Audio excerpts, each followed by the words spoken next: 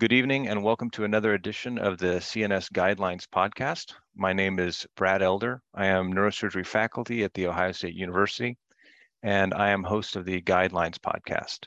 My co-host tonight is Joshi from University of Michigan. The topic for our guidelines tonight is the standard operating procedures and methodology for the development of practice parameters. And this is one in a series of guidelines podcasts that don't focus specifically on a specific neurologic entity or specific central nervous system pathology, but rather focuses on topics that form the structure and the basis and the process by which guidelines are developed. Our guests tonight are Dr. Mo Bydon and Dr. Anand Veeravagu. They are respectively the Guidelines Committee Chair and the Guidelines Committee Vice Chair. So we're definitely honored to have the top brass from the Guidelines Committees join us tonight to help us to do a little bit better understand the process by which guidelines are developed, how each topic comes about and goes through the process of being molded into the final documents that we get to read about in the journal. So without further ado, I will allow our two guests to introduce themselves, and then they're going to speak for a little bit regarding our topic tonight. It should be a great learning experience. So I will turn it over first to Dr. Bydon.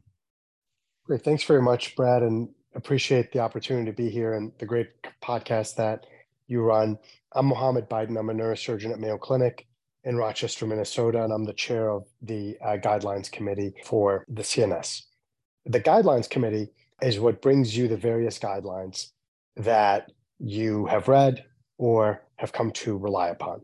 For example, there's guidelines related to various spinal disorders, cranial disorders, related to brain tumors, related to spinal cord injury, and there's those guidelines are published in the Red Journal. Once they're complete, they're publicly available.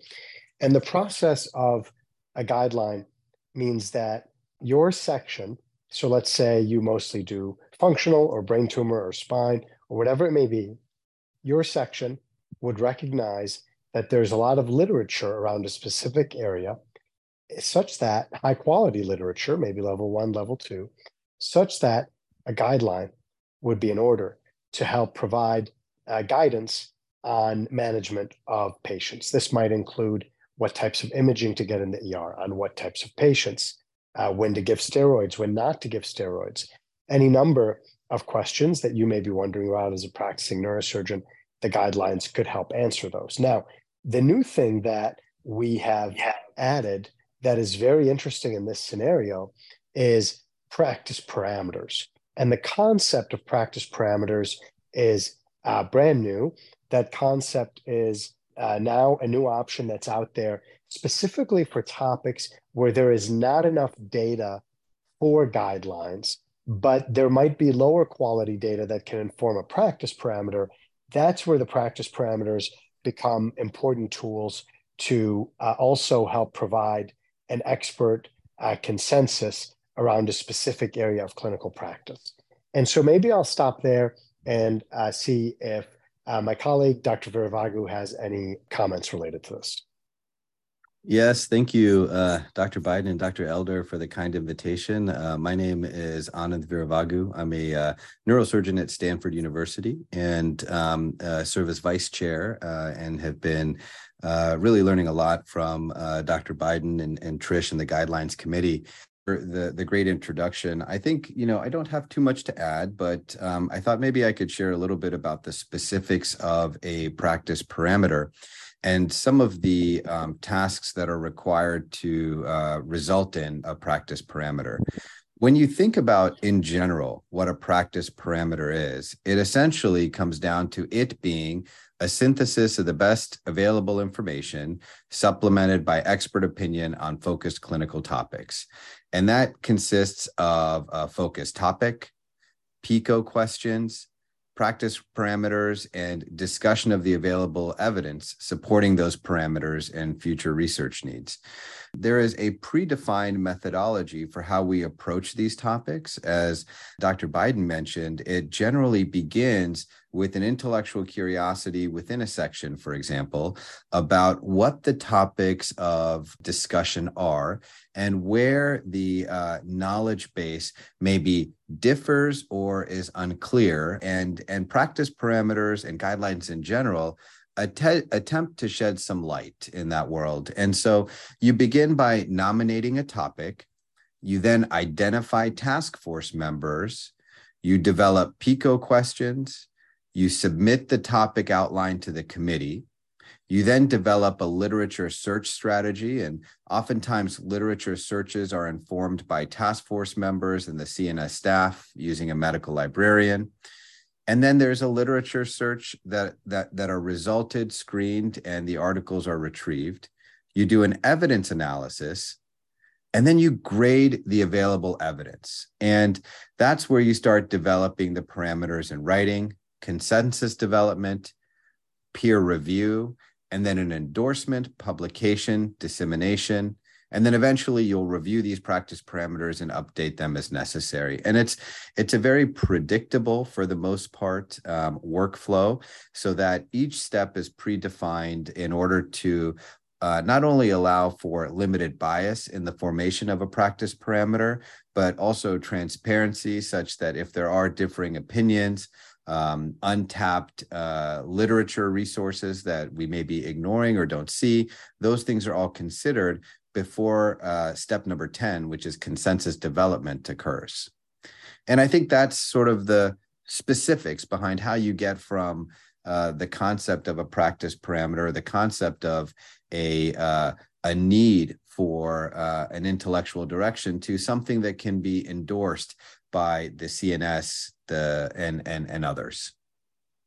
That was an excellent summary. One thing that I'm curious about is how does a practice parameter, is that an interchangeable term with the word guideline, or is that something, is there overlap between those two terms? So practice parameter is a newer concept that we have to account for subject areas that don't have level 1 or high level evidence to support a guideline. For a guideline, you'd have to have very strong high level evidence, and there would have to be an abundance of it to support the creation and endorsement of a guideline. A practice parameter is generally an area that doesn't have that same level of evidence, but that still has some evidence behind it, such that you could provide some sort of consensus statement around the practice of that specific area. And then to the points that Anand was making, once you get to consensus development around the guideline or around the practice parameter specifically, so now you've essentially written your document. If you're on one of these practice parameter task forces, at this point, you've completed and written your document. You've made a recommendation around a specific clinical question. Then that goes to peer review by the Joint Guidelines Review Committee, known as the JGRC, of the CNS and the AANS. That's a joint committee that will review the document and then endorse the document. The document would then be published in neurosurgery, disseminated, and then there's reviews and updates that are required. So every 5 years, guidelines and practice parameters get updated and get re-reviewed to ensure that they're abiding by the latest literature. Great. So for me, it sounds like a practice parameter is sort of an early as a technology or a medication is being introduced into our field. A practice parameter may be some of the first milestones that would hit. And as evidence is accumulated, as stronger trials come out, things like that, then you can emerge into a guideline. Would that be a fair statement? That's one way to think about it. There's some things that may not necessarily have high quality evidence attached to them. And those are things that would remain as practice parameters. And then the highest quality evidence that has the strongest consensus behind it would be a guideline. does the way that neurosurgery approaches these things with guidelines and practice parameters, does this differ from other specialties? Is it the same in, or is it fairly uniform across all the different, do neurologists do it the same way and orthopedists? I'll just make a brief comment and then see if Anand has any comments to add. The Institute of Medicine generally provides frameworks and recommendations around how guidelines are published into various specialties. And those include a lot of important details. For example, ensuring that the guideline is not biased, ensuring that the guideline is not conflicted from, for example, industry. And so there's a lot of important components to how guidelines and practice parameters get passed, and they're highly regulated for a reason, so that they can be trusted by our society and by our neurosurgeons. Dr. Veeravagu, anything to add? Yes, I agree, Dr. Bydon. The integrity of the guideline is probably the most important component of its visibility. If the guideline is for some reason seen as having been developed through the lens of interest or conflict of interest thereof, it can be very, very difficult to disseminate and may not be accurate. So that's a very, very important component of the Institute of Medicine's mandates. Every subspecialty and every specialty develops their guidelines a little differently, but we try to benchmark ourselves against others, especially larger specialties, to make sure, number one, that we are efficiently generating the guidelines effectively with the appropriate amount of resources. And that's actually an active effort within the CNS Guidelines Committee now, which is to benchmark and ensure that, there aren't new softwares, which we have discovered along the way, actually, and there aren't new techniques to be able to distill some of this information more reliably, faster, or more accurately. So we attempt to benchmark ourselves as frequently as reasonable against the other societies. Do we seek, when neurosurgical guidelines and practice parameters come through and pass through all the different hurdles that they need to pass through to get published, do we seek endorsement from other groups? Do tumor guidelines go out to radiation oncology to seek their endorsement? We've had several guidelines where other specialties and other societies provide their endorsement towards our guidelines. This is a great credit to the high quality work that the Guidelines Committee and the infrastructure with Trish and Kirsten and others provide. And so we have been very fortunate from that standpoint to have other societies and other specialties recognize our guidelines.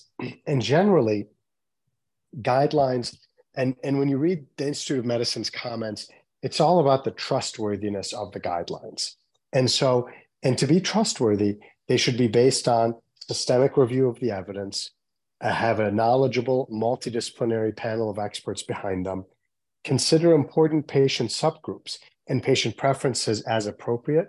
All of our guidelines committees, for example, in the future, will have a patient representative. That wasn't the case previously. They should be transparent in minimizing bias and conflict of interest. They should provide a clear explanation of the logical relationship between alternative care options and the health outcomes associated with them. And they should be reconsidered and revised as appropriate. So those are the elements of a trustworthy guideline. And in neurosurgery, you can rest assured as a member of the specialty that the guidelines that you receive follow all of those elements, are highly trusted, and are regarded often by other specialties as the high mark of what a guideline should look like. Anand, anything to add? I couldn't have said it better myself. I mean, I think that really captures the philosophy behind how a guideline should be developed. And as a result, it makes it easier for us to discuss and disseminate our guideline for endorsement with, for example, orthopedic partners, interventional pain partners for spine guidelines. You can think of different societies such as NASS, North American Spine Society, or the American Academy of Orthopedic Surgery. These are subspecialties that often overlap with some of the pathologies that we treat. And when guidelines are developed to the Institute of Medicine standard, it allows for a much easier negotiation regarding endorsement and collaboration. Great. Well, I do want to give our my resident co-host, Rush, an opportunity to ask some questions. Hey, everyone. My name is Rush. I'm a second-year neurosurgery resident at the University of Michigan. And I've had the privilege of being one of the guidelines fellows this year. So thank you all for letting me join and help out and participate with some of our guidelines that the CNS presenting. I have one question, I think, pertaining more specifically both to Dr. Bydon and Dr. Veeravagu's subspecialty as spine surgeons. And it may be kind of a relevant case-based application of these practice parameters. So within spine surgery, there's been a huge uptick in patient-specific prognostic models and the development of new technologies such as patient-specific implants, pre-contoured rods for deformity surgery. And I kind of wanted to pose the question to you guys, what is your threshold about instituting some sort of practice parameter to establish some sort of standardization for the use of, new technologies, whether they be software that help with decision-making for spine surgery or the implementation of new technologies? Given the lack of existing clinical evidence, this sounds like this is something that might be more applicable for a practice parameter. So Rush, great question.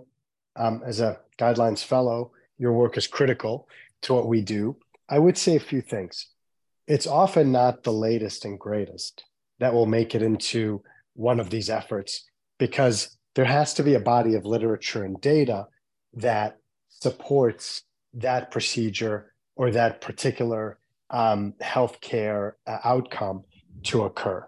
And so the body has to be there and to be supported in order for something to make it into a guideline or a practice parameter. And you as a guidelines fellow are a critical part of that. So guidelines must be transparent, must be free of conflict, but they also must be rigorous.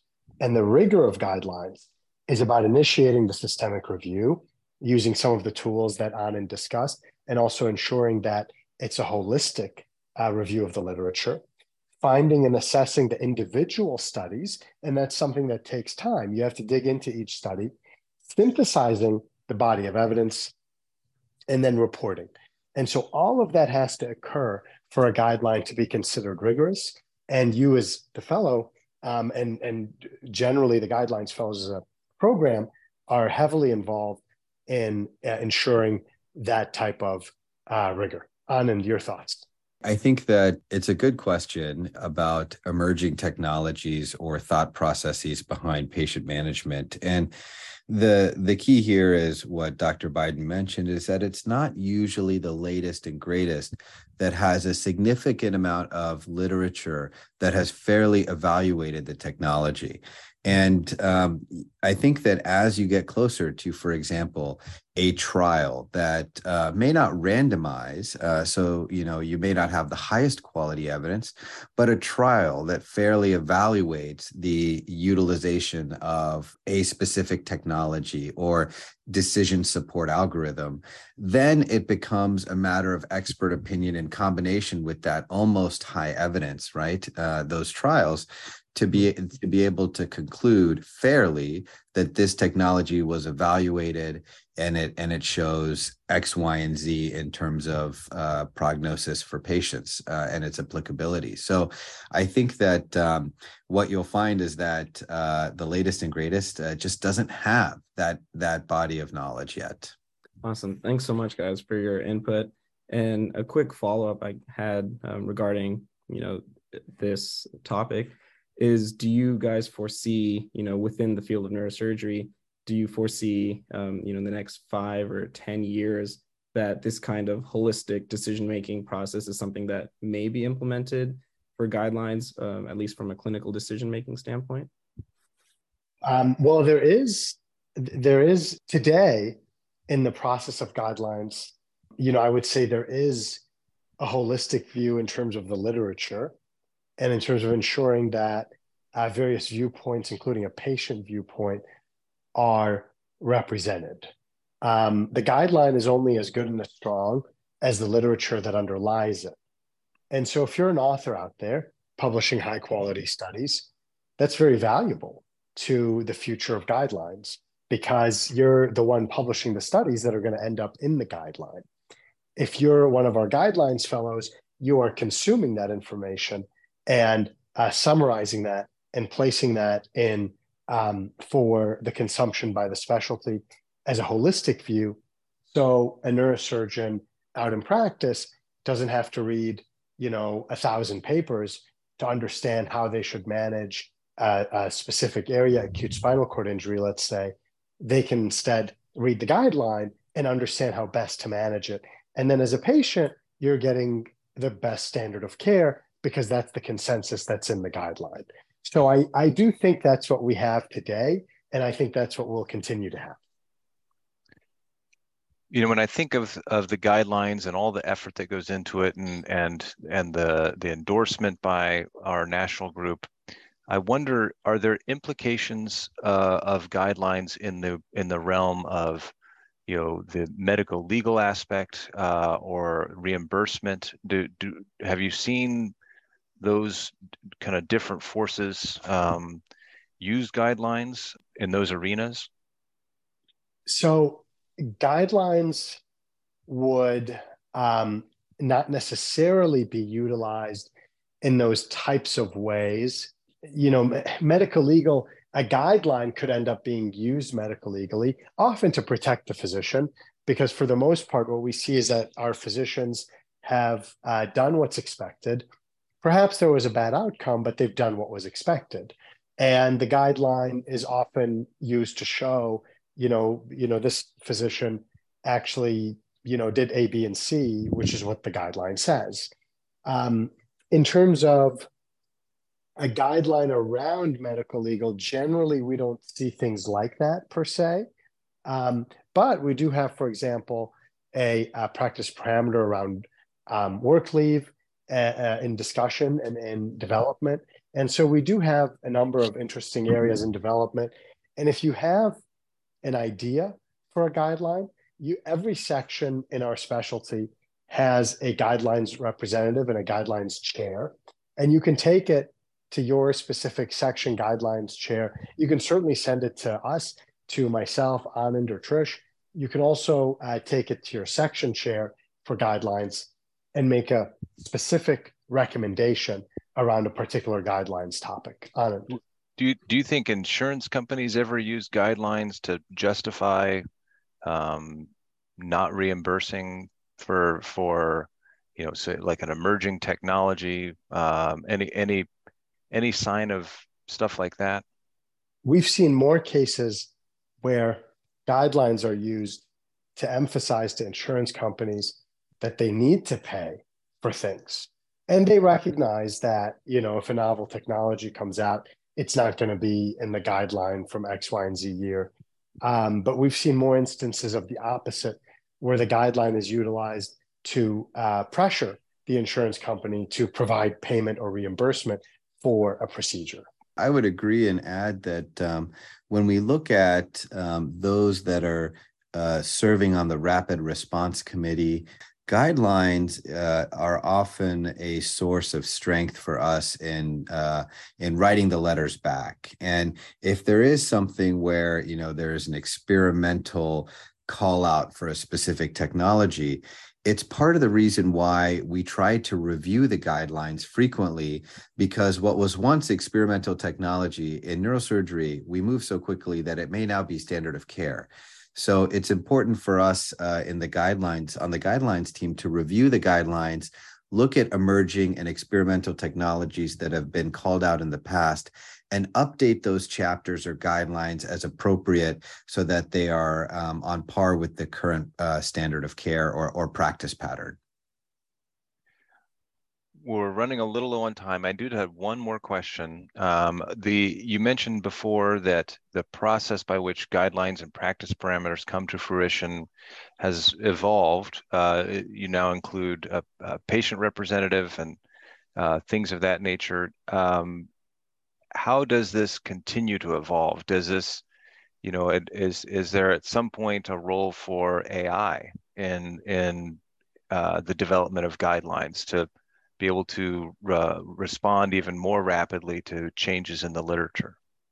It's a great question. There are several apps that Anand was, mentioning previously that are programs that are utilized to bring in the necessary information. The body of literature is vast today. Medical literature is exponentially increasing in weight and size and scope. And so when you're looking to create a guideline, 20 years ago, the number of papers that you would have had versus today are vastly different. And so it's very important to be able to review those papers, adjudicate those papers. There are some programs that make that job a little easier, but you still have to review them directly and to do the adjudication directly in terms of level of evidence and in terms of where this paper falls.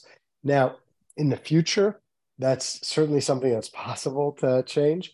Hard to predict, but certainly a lot of those things are coming into fruition on every other aspect of life. And so maybe it will impact guidelines. Guidelines, I would say, are going to be maybe a little bit slower to change because the bar is so high for them. But certainly you could see the same things that are impacting other aspects of life playing in here. Anand, any thoughts on that? No, I agree. I mean, I think as we learn more about how to draw wisdom from a large body of knowledge, it'll be, I think, the next logical step that a engine designed to help us draw wisdom from a large body of knowledge, which is essentially what a guideline is likely to emerge. And, being in the heart of Silicon Valley here, I see it very frequently. Well, I want to thank our guests very much for joining us today. I think that was an excellent conversation and on a very important topic. I also want to thank both of our guests for their tireless work leading our guidelines committee, which represents all of us as neurosurgeons and supports every neurosurgeon's efforts in their daily practice. For our listeners, thank you for listening. Please check the CNS website regularly for updated guidelines, topics, and podcasts. And to everyone, have a great night. Thank you.